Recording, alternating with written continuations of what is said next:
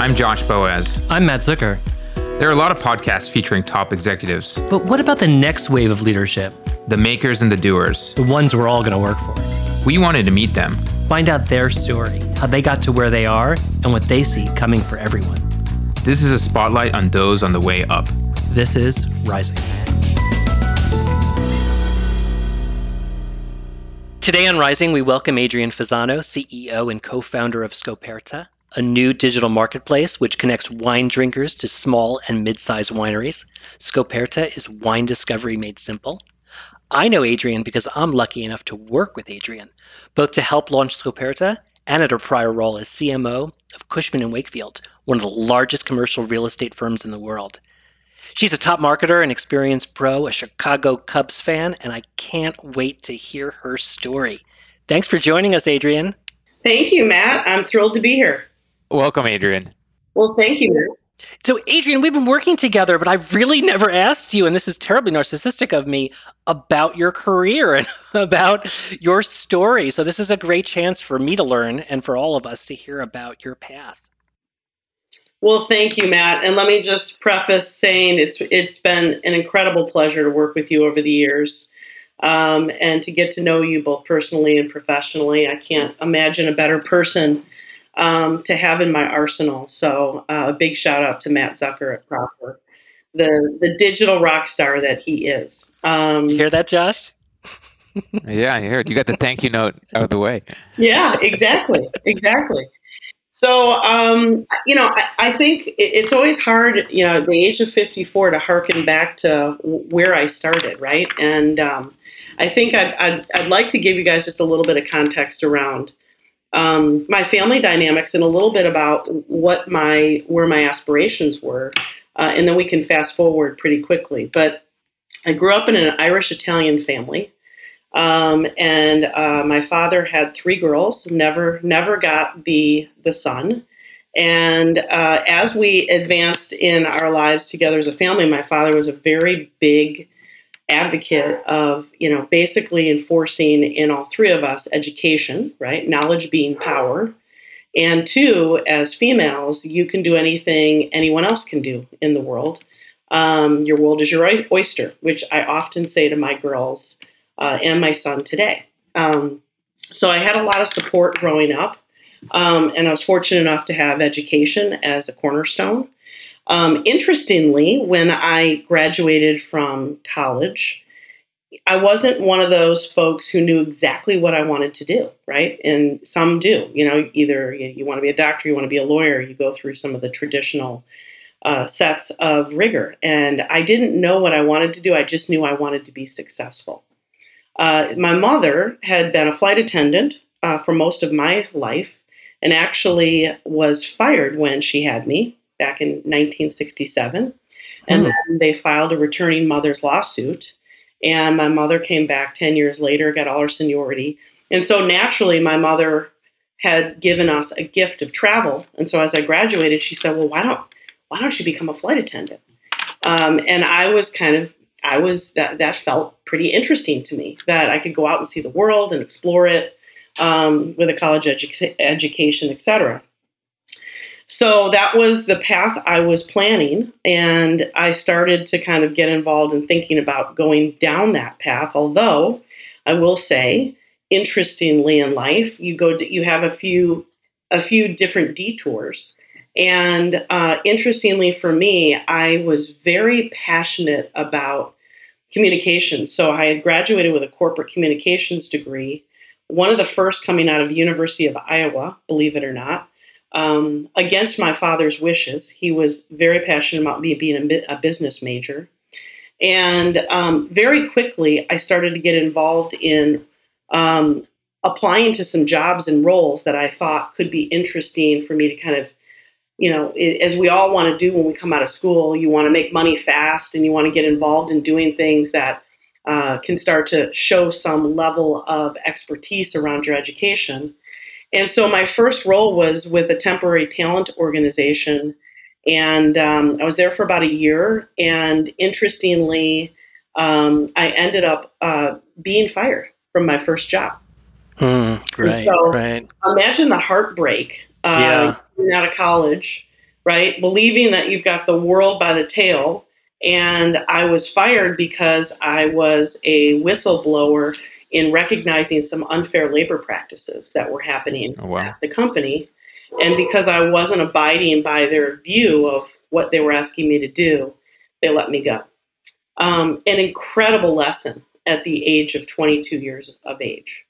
And from that point forward, I always had this intensity about coming into roles and ensuring that I found the right culture and finding the right moral and ethical code within the companies, because it was so off with the company that I had started with. And so that was really part of the trajectory of where my career started. After that year, I ended up resorting back to kind of that service industry, right? Thinking about continuing to be a flight attendant, considering going into hospitality, because of course, through my years of college, I was waitressing to pay for some of my schooling. And so I ended up at Allstate being a catering manager, believe it or not, for the executives at Allstate here in Chicago. And so I was up every morning in these beautiful suits with a hairnet on. 5 a.m., I was in the kitchen, spinning spinach dip, doing all kinds of interesting, fun things. Until literally about maybe 4 or 5 months in, it occurred to me, as I was, doing a lot of events for executives, that I looked at myself in the mirror, and I distinctly remember this moment where I said to myself, I don't want to cater to executives. I want to be an executive. And we all get these moments in life, right, where they're just ahas. And so very shortly, within a few months, I left that job and went back to school to get my MBA in international business. One, to satisfy my father's view of having to have some level of business education when you're going into the corporate world. But more importantly for me, recognizing that knowledge was only going to afford me more access and opportunities. Did you have a network then? I mean, you decided this on your own to go to quit your job and go to business school, but so you didn't know other people in the business community? Not yet. Wow. This was all this was from what? I graduated at 22 or 23. This was all from 22 to like 24. And so I went back to school, got my MBA, and decided that I had grown up in an area in Chicago in the northwest suburbs where really the icon of corporate America was Motorola. So for anyone who lives in Chicago, years ago in Schaumburg, Illinois, is where the corporate headquarters were for Motorola. Today, they now are downtown. And I lived within 10 miles from there. And so the only thing I knew of the world of business and private sector was Motorola. So as I finished my MBA, I decided I was going to go call on Motorola and start my career there. And I called and knocked on their door for 12 months consecutively, because clearly I had no experience. And so, but I was determined. I was determined to get out there and do something with what I thought was this incredible company, culture, Six Sigma, quality. And so by the 12th month, they were so tired of seeing me that they offered me a job as an inside sales representative. And that is where I would tell you, my career really began, and I cut my teeth and learned a lot and became the person, the professional, the executive I am today. It was 14 years within Motorola that I took what was an inside sales organization, not doing much, and turned it into $75 million in revenue for the company, and left Motorola running their automotive and their transportation sector in delivering wireless devices to factory floors and to the signature capture devices you see today that come to your doorstep from UPS and FedEx. I have one question.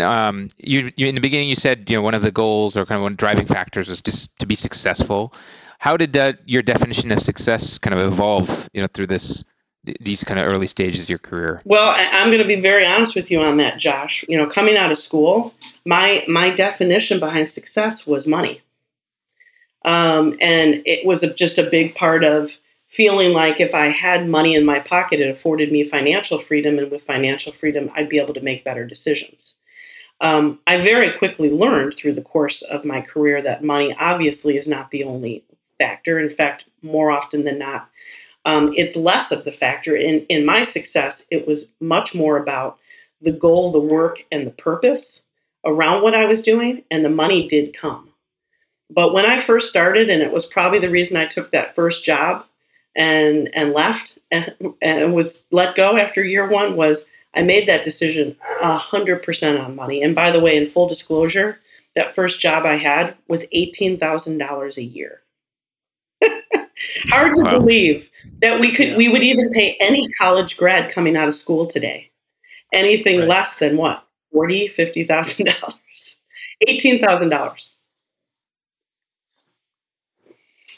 So anyway, as I shifted into Motorola, I very quickly was able to gain a network, learn a ton of really important, not only life skills, but very forensic. And one of the things I think that was most impactful to me in my years was the Dale Carnegie How to Win Friends and Influence People. And for those of you who may have taken that course, I was a young professional moving into middle management. And at the end of the day, colleges don't teach you the influence piece, right? They don't teach you how to connect with people. The conversations, looking somebody in the eye, a strong handshake, remembering their names, engaging with them in ways that make that relationship more meaningful. So that course itself really shifted me from being an individual contributor to a people manager. And I would tell you today in my career, a big part of my success has been, and will continue to be, that I've always taken care of the people wrapped around me. And when I was quite young at Motorola, a general manager who was on a golf course with me said, if you take care of your people, everything else takes care of itself. That's I tell you, I've always been a fierce advocate of that. Sometimes to a fault in some roles, right? When you're trying to shift from being, in my CMO role, I was definitely very passionate about that marketing organization. In a CEO role, which I'm in today, I've had to step away from being passionate about the marketing piece of it, because if I am too passionate of that, it's at the cost of what I need to do from a visionary perspective today as a CEO and co-founder. That course, did someone urge you to take that, or is that just something you kind of discovered so on your own? Motorola was very, very big on training and education. In fact, and I still believe it's the case today, that when you come in, you have to do 40 hours a year of mandated training. Now you can, choose whatever you want, but that was a part of my trajectory moving into people management, was to take that course, and it was fully funded by the company, by Motorola at the time. In addition to the fact that Motorola funded most often your advanced education. So they were a very big believer, which again goes back to aligning early on and understanding that these roles in our success is only predicated on ensuring we are with companies that align with our values, our morals, and our level, our integrity, right? And I can tell you that I won't name them, but we've probably all been in a few roles with a few companies in our life where that has been really off. And when it is, you're not delivering your best. You're not able to be there for those around you, and you're not able to contribute in the most meaningful ways. And so, for those that may be in that type of a situation, the biggest advice I can give is get out. Don't try to make it better. Don't try to change it. If you know fundamentally the culture is not aligned with where you are and what you know you need to succeed, make a change. Right. And how would you advise kind of rising professionals now about education and training? I think some companies still have kind of formal, pay for the MBA, but it seems like a lot of that has changed, and people move around a lot faster. So I don't know if there's that kind of 40 hours of training built into companies anymore. What's the modern day view? What would you tell people to do? I think it's a great point, Josh. You're right. Not today. People are moving 3 to 5 years, and that could even be. I've heard it's 2 to 3.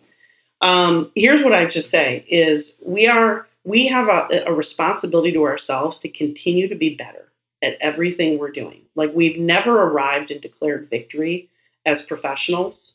And so the only way to expand that is to constantly be seeking opportunities to learn more from someone, from something, from some course, from some opportunity. And today, given the platforms like what we're on today, right? Given all the live streaming, all the podcasts, there's no excuse to not take advantage of the ways in which you can become better to the people around you, and be able to offer more to the organization ultimately. So I would encourage anyone to be looking at year over year. What are the things where are my weak spots? Where are the opportunities? Where could I be stronger as a people leader, as an individual contributor? And how best can I do that? And if you don't pen to paper it, if you don't put it in your goals for the year, it doesn't happen. One topic that's come up a lot for people, at least in my business, is what to specialize in and where to be a generalist. And marketing, of course, is so broad, it could be daunting. Did you find along the way you found there's certain subject matter you wanted to be really good at and others you just wanted to be a light proficiency, or how did you approach that topic? That's a great question, Matt. You guys will probably find as we go through this, in every aspect, I am unconventional from when I started to where I'm at today. I would tell you that historically for me, I did quite a bit of sales at Motorola as well. And so I didn't get into marketing until later in my career. I was about 15 years in before I actually got into marketing because I was so heavily focused on the sales side. And so for me, it was always about translating whatever I was doing to the bottom line. And so no matter what marketing role I took, it was less about the specific pieces of marketing, but more about the levers that marketing could afford business leaders, and the company and the sales goals and objectives to use marketing. And I have to quote Scott Davis on this, by the way, really quick, who is at Profit and has a book called The Shift. If you are really good at what you do, no matter what level of expertise you have, it's the ability to be able to translate that expertise into something meaningful to the company's goals and objectives. So you're actually never coming from a functional area of expertise. And that is pretty much how I would define myself. So oftentimes, executives and leaders would come to me and say, here's the business problem I'm trying to solve for. And I would be able to give them some context around what we could do to do that. And in many times, I would actually dumb down how to prescribe that from a marketing perspective. So it wasn't intimidating to the business leaders, and it didn't provide them with this level of uncertainty, right? That can sometimes occur from a marketing perspective. I call it the marketing speak, right? That we all know as marketers, but the rest of the world doesn't. And so sometimes you start speaking that different language and it becomes a bit uncertain and or intimidating to those wrapped around us, even at the executive level. So an example of that is, many of the executives when I was at Cushwake really didn't understand the social metrics, right? I mean, social media is changing so fast. So where do we put our money? How do we invest it? I happen to be on the advisory board for Hootsuite. For those of you who are familiar, it's a dashboard for analytics. And so I encouraged the Hootsuite team to build us not just the details of all of our social channels, but to give us a score, to create a social score that I could sell to the executive, to the leadership team. So they would understand every time we spoke about the investments we were making, where we rated on a scale of 1 to 10 that's relatable to them. So it's those types of things I think that make us much more effective. And it also gives us the ability to think differently and affords us really unique opportunities that sometimes fall outside of that core level of expertise, Matt. How did you get into commercial real estate from Motorola? That's quite a switch. So good question. I actually left Motorola after 14 years. We were at a very pivotal time at Motorola where we were doing a lot of investment into data, and our customers were asking a lot of us to do the R&D.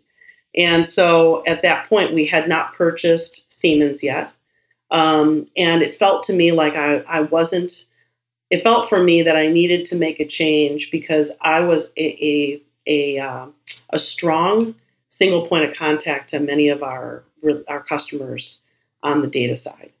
And until the company was ready to make that investment, I always felt like I was tap dancing, which felt a little disingenuous to our customers.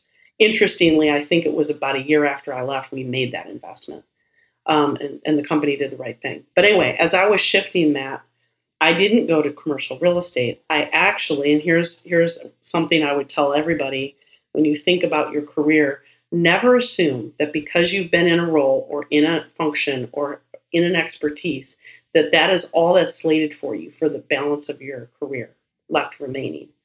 So I ended up sitting down to lunch with somebody thinking, oh, I've been in technology for 14 years. I need to stay in technology. And so I was considering going to Navtech.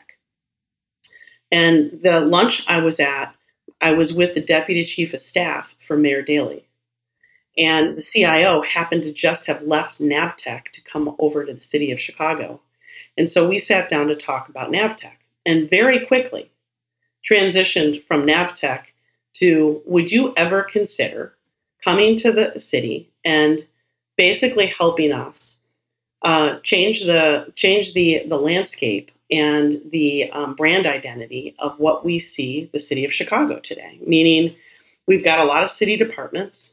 They all need help in ensuring that they're delivering value to the taxpayers. Would you ever consider making a significant change like that? And it kind of went like this. It went, well, would you be interested in sitting down with Mayor Daley and talking to him a little bit about, what consumers see when they get to City of Chicago's website? How forward-facing is the city when it comes to digital transformation?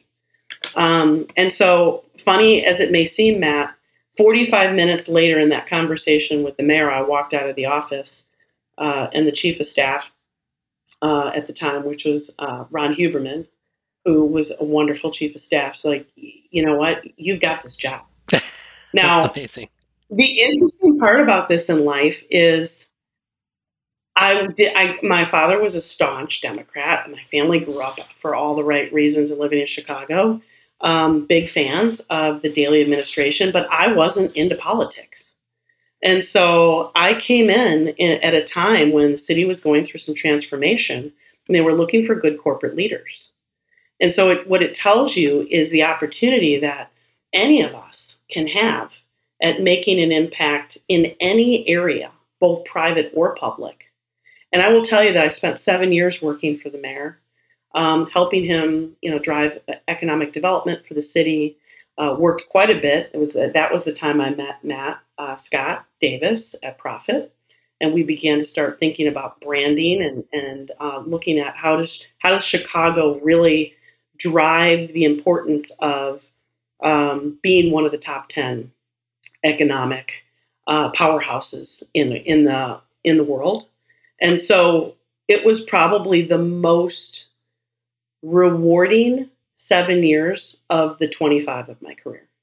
And I probably made the least amount of money. I mean, obviously relative to what I did when I first started coming into, to a small company. But to me, getting out there and being flexible to the options that are available and being open to taking any meeting, and maybe not any, but taking meetings where you would originally think to yourself, I would have no interest in doing something like that, is really where that creativity and that innovation in your career starts to hum. And so that was 7 years of doing that, Matt. And interestingly, I would have never thought I would have been in commercial real estate. It was not something on my radar, but as the mayor stepped down and many of us shifted our roles, I had been doing so much work in Chicago that Jones Lang LaSalle came to me and said, hey, we really need a footprint in Chicago. We need It's our corporate headquarters. We need to be really connected to what's going on, both public and private. And given the work you've done with the mayor, would you consider coming over and helping us with our marketing and branding efforts? And so, again, another risk that I took to go into something pretty unknown to me. I didn't know the industry at all. And I ended up in commercial real estate for 10 years, went from JLL to then Cushman. Cushman was my last role on the private side as the CMO of Cushman & Wakefield, which is one of the top 3 global real estate firms in the world. And it was an incredibly rewarding and interesting experience because we were able to take the word marketing and really give it meaning to the company in such an instrumental way. So giving life to a group to a talent and to a team that historically had done very traditional marketing and shifting them to be growth marketers was an extraordinarily rewarding way to give back to these organizations. And importantly, their bottom line. So Chicago, JLL, Cushman & Wakefield, I mean, this is big. You're a leader at big time organizations. Did your meaning of success change once you were in that? Because where were you headed, or did you have a plan? Like this is a pretty big deal. So, well, clearly it wasn't.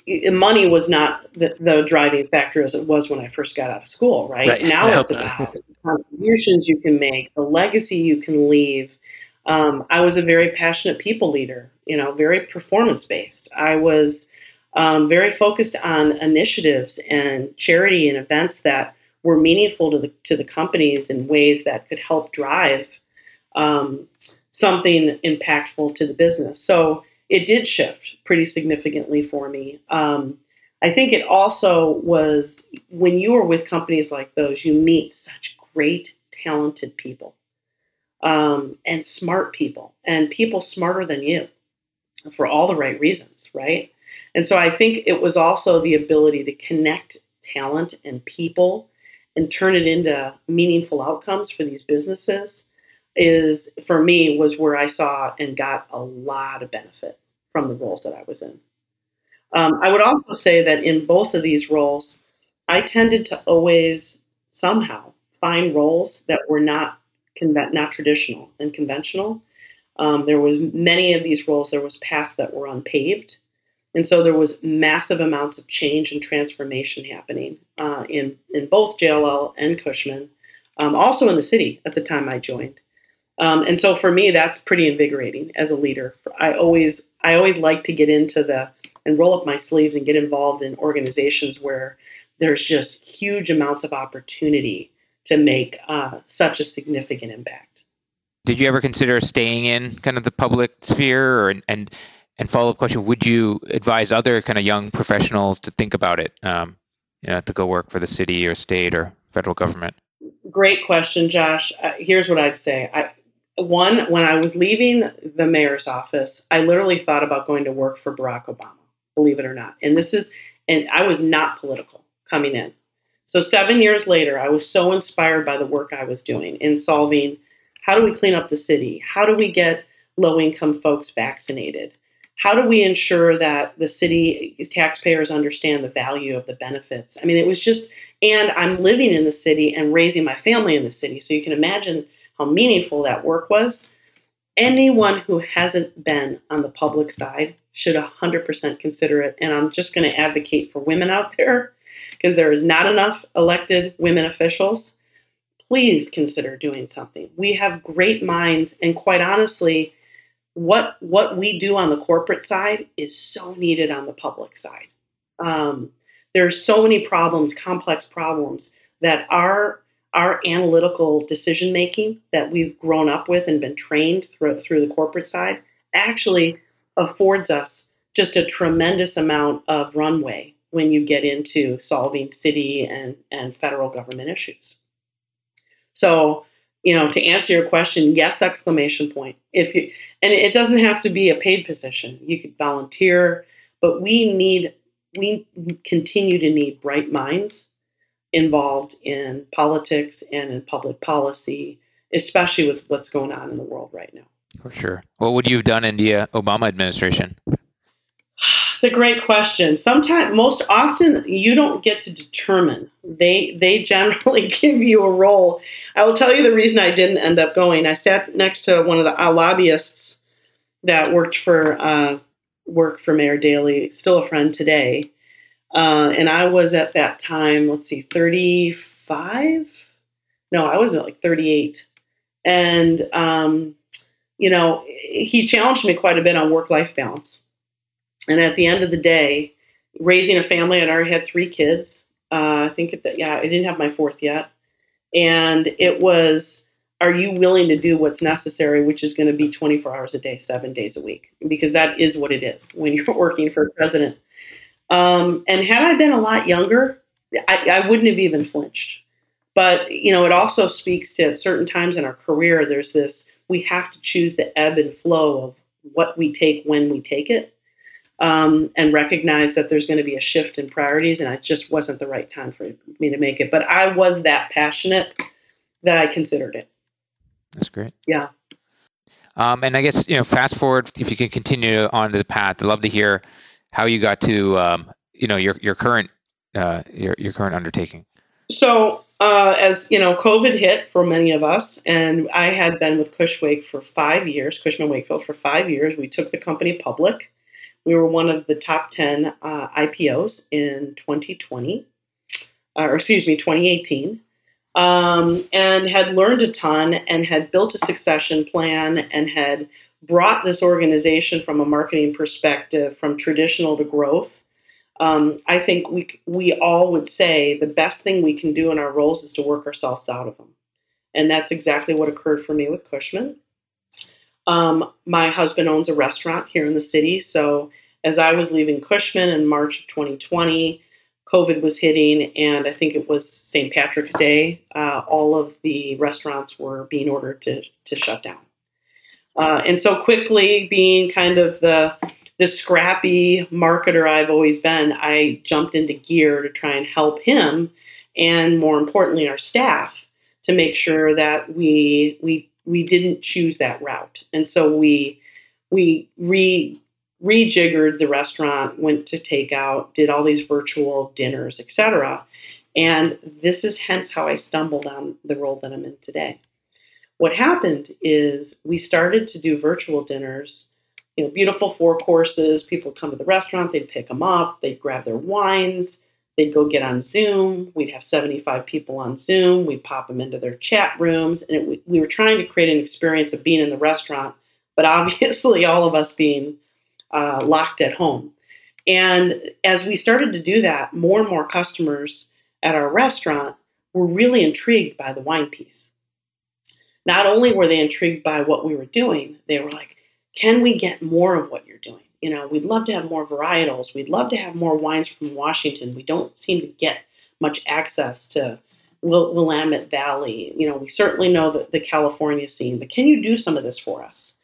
And so my husband and I had planned a 2-month, we call it Wine and National Park Adventure, where we visited 5 national parks. This was in the fall of 2020, and we visited probably 20 wineries in an effort to try and bring back to our consumers here back in Chicago more choices and varieties, alongside some family time.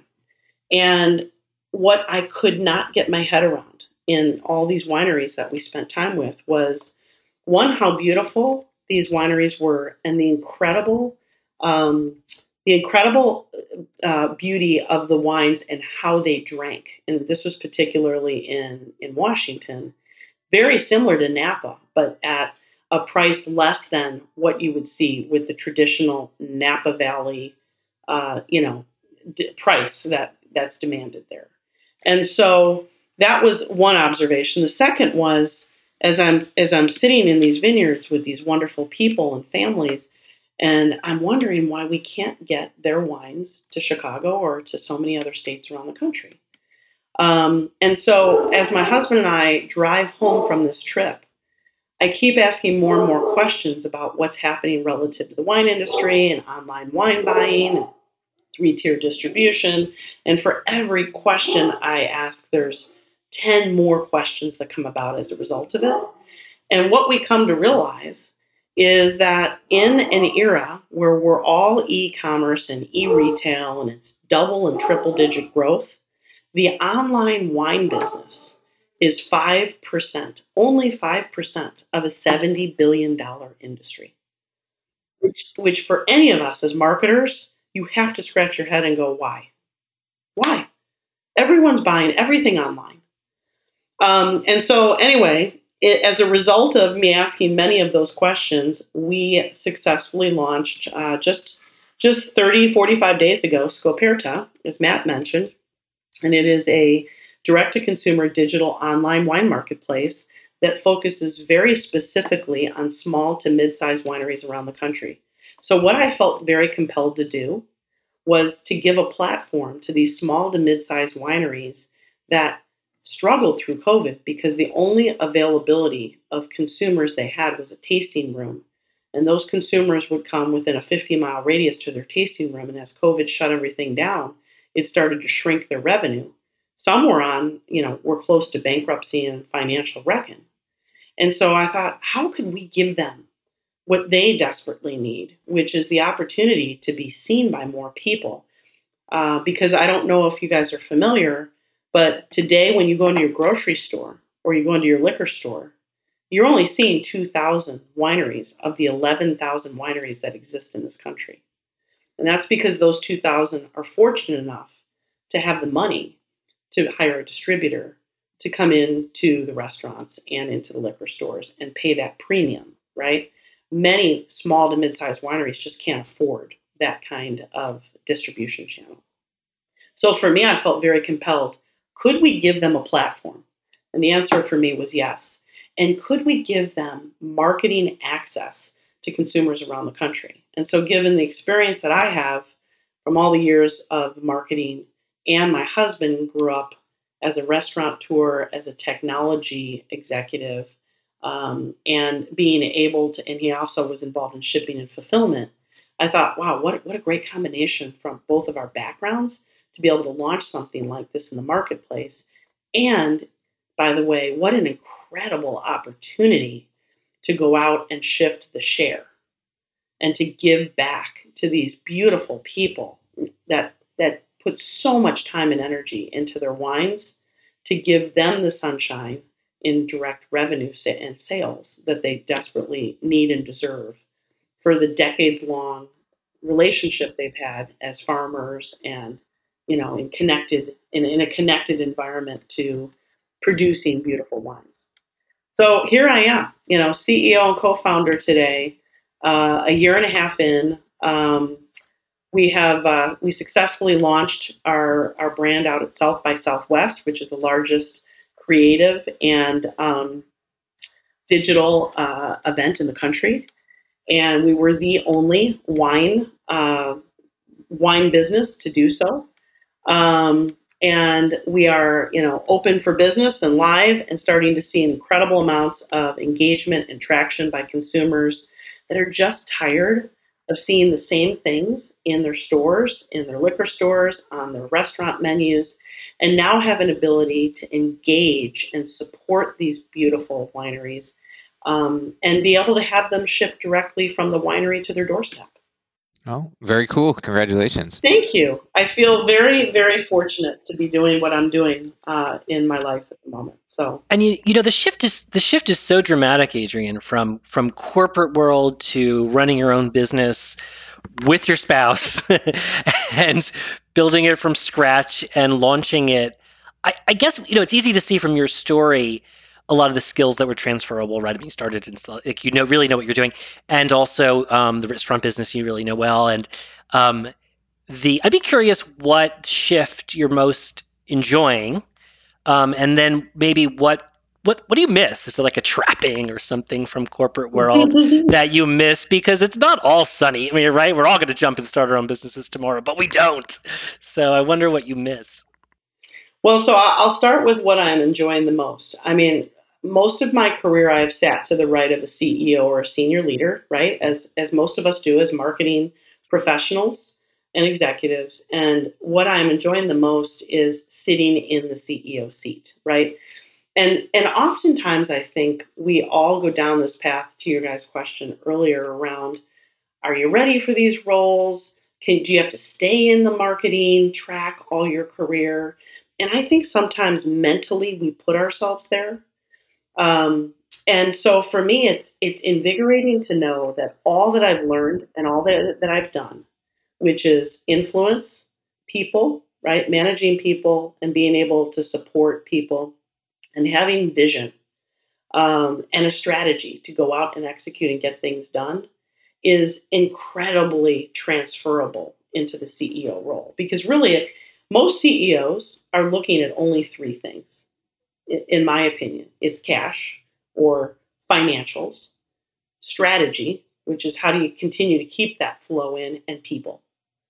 And interestingly for us, and for my career, I was very involved in all of those. Probably cash was the least, right? I wasn't a CFO. I wasn't running the bottom line. And I think as marketers, we'd all say we're much more creative than we are analytical and financial. But you know what?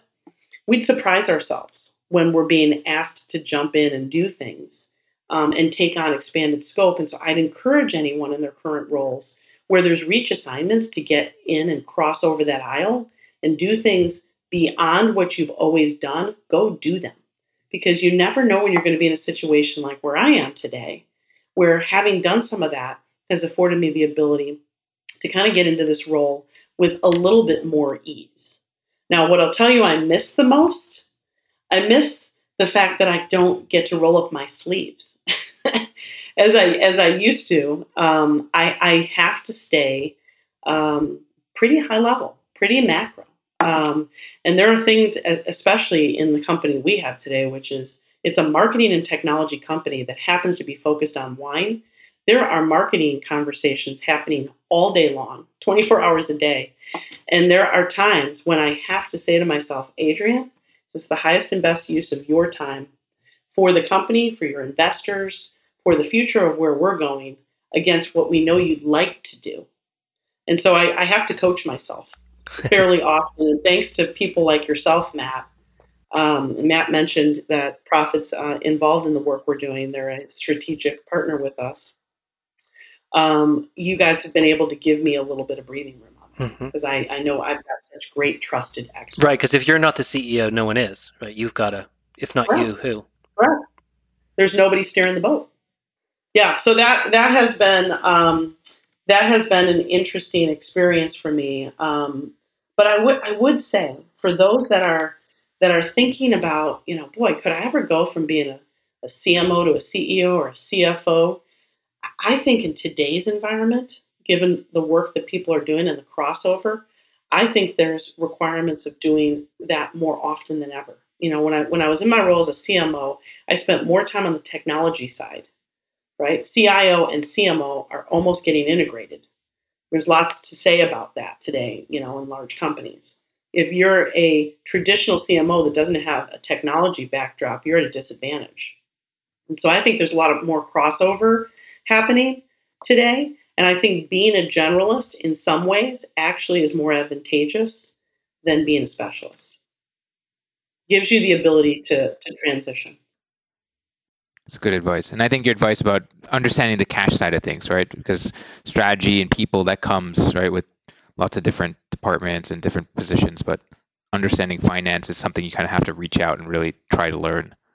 Well, and the other thing I would just say, Josh, is I've never been shy in asking for help, right? And so, I think sometimes we think, oh, when you're in a senior leadership role, saying you don't know something or asking for help, boy, that's not a sign of strength. It actually is a sign of strength.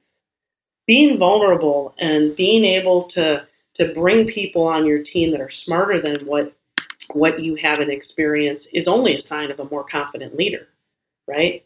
Versus the opposite. We've all been in roles where we've had a leader who wants to be the very best, head and shoulders above the rest of their team, and it's not effective. Because you want those competing minds. You want that diversity of opinion and thought, and you want the sharpness to make you better. So at the end of the day, for me, I think the goal and objective for most should be one, coming into a job and working yourself out of that job.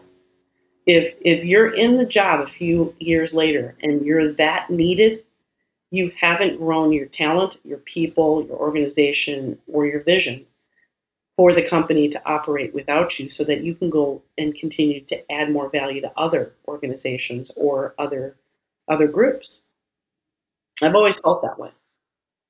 So now that you started your business, your CEO, what does success look like?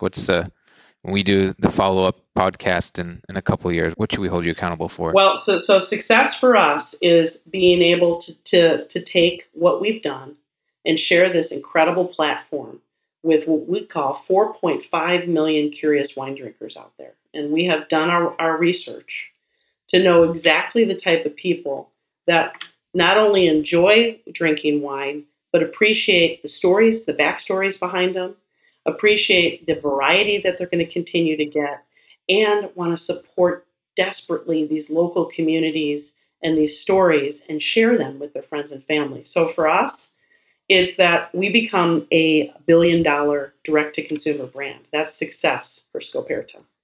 That we're in commercials, that we're at the Super Bowl doing a 30-second. And by the way, let me also say this for all those folks too that are listening. Your bar has to be high on what you're looking to accomplish. Because if it's not high enough, you don't reach. And so we actually just had the fortunate opportunity of doing with Matt's team, we just did an opera, which was a comedic take on a very frustrated wine drinker today who goes online and can't find what they're looking for and doesn't have smart choices. And as a result, this incredible gentleman comes in and starts singing about Scoperta. When we finished the production, and by the way, we've launched this at South by Southwest. I think we're at 1.2 million views right now. So if you guys want to check in on something fun and interesting from a marketing perspective, Google Scoperta Opera and send me a note. Love to hear what you think about it. But when we finished that production and got on the stage at the end of the day, I said, I want to get a picture of everybody here on the stage. Because when we are a $1 billion brand, we are going to look back at this picture and recognize the progress we made from where we were a month ago to where we're going to be 10 years from now. And so I think those kinds of things are really important. But that's the trajectory we're on. We're incredibly busy right now, Josh. The days are flying by. There's not enough hours in the day to do what we're doing. We're getting an incredible amount of engagement and excitement. A lot of orders are coming in the door. If you're interested in wine, you love wine, and you're looking for something different than what you see in your grocery store and your liquor store, and you want to support local winemakers who really are farmers. Many of them are not marketers. They're not technologists. They're farmers. Go to scopertawine.com, check us out, and order a few bottles and send me a note. I'm on Instagram and Facebook. Shoot me a note and tell me what you think. Would love to hear any feedback. Definitely will do. You got some big wine drinkers who are talking to us. So. Everyone's a big wine drinker, yeah. Now it's time for thank you notes, where we ask our guests to thank someone from their past that perhaps opened a door or gave them a piece of indelible advice. Adrienne, who are you going to thank? Well, so because obviously I'm in a startup, we just launched, and there's a lot happening on that front. There is an individual that I would like to thank who has been an incredible advisor and coach to us as we have advanced here, and as we kind of talked about shifting from CMO to CEO, shifting from corporate America to startup. And his name is Mike Hsu. And he is formerly with Foundation Capital out of Sonoma, California. And he has given me a ton of great information and insights and nuggets. He has had a career of his own right that has been incredibly successful.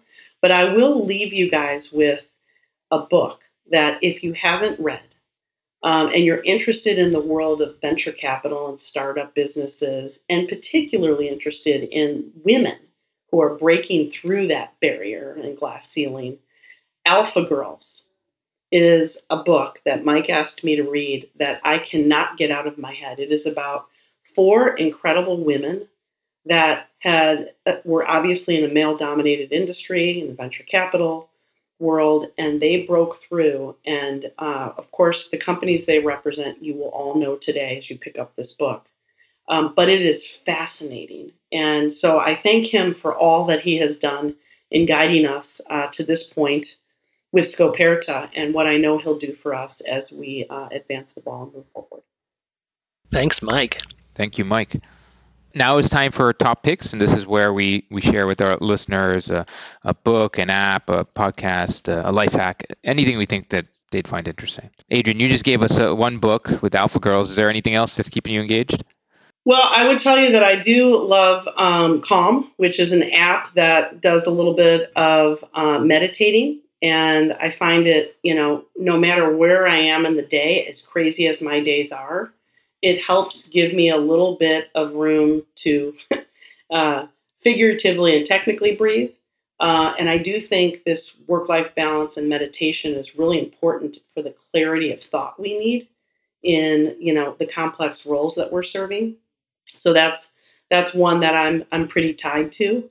The other for me is Peloton. The world of Peloton. When I have a crazy thought or idea, or I'm having a bad day, or I can't get something out of my head, I am jumping on that bike. And maybe it's a COVID strategy, but for me, it's definitely a part of my life in keeping things balanced and making sure that not just my mind is sharp, but the health and mental well-being, which is so critical in today's world, right? Mental health is such an important topic that we could all probably talk about for hours.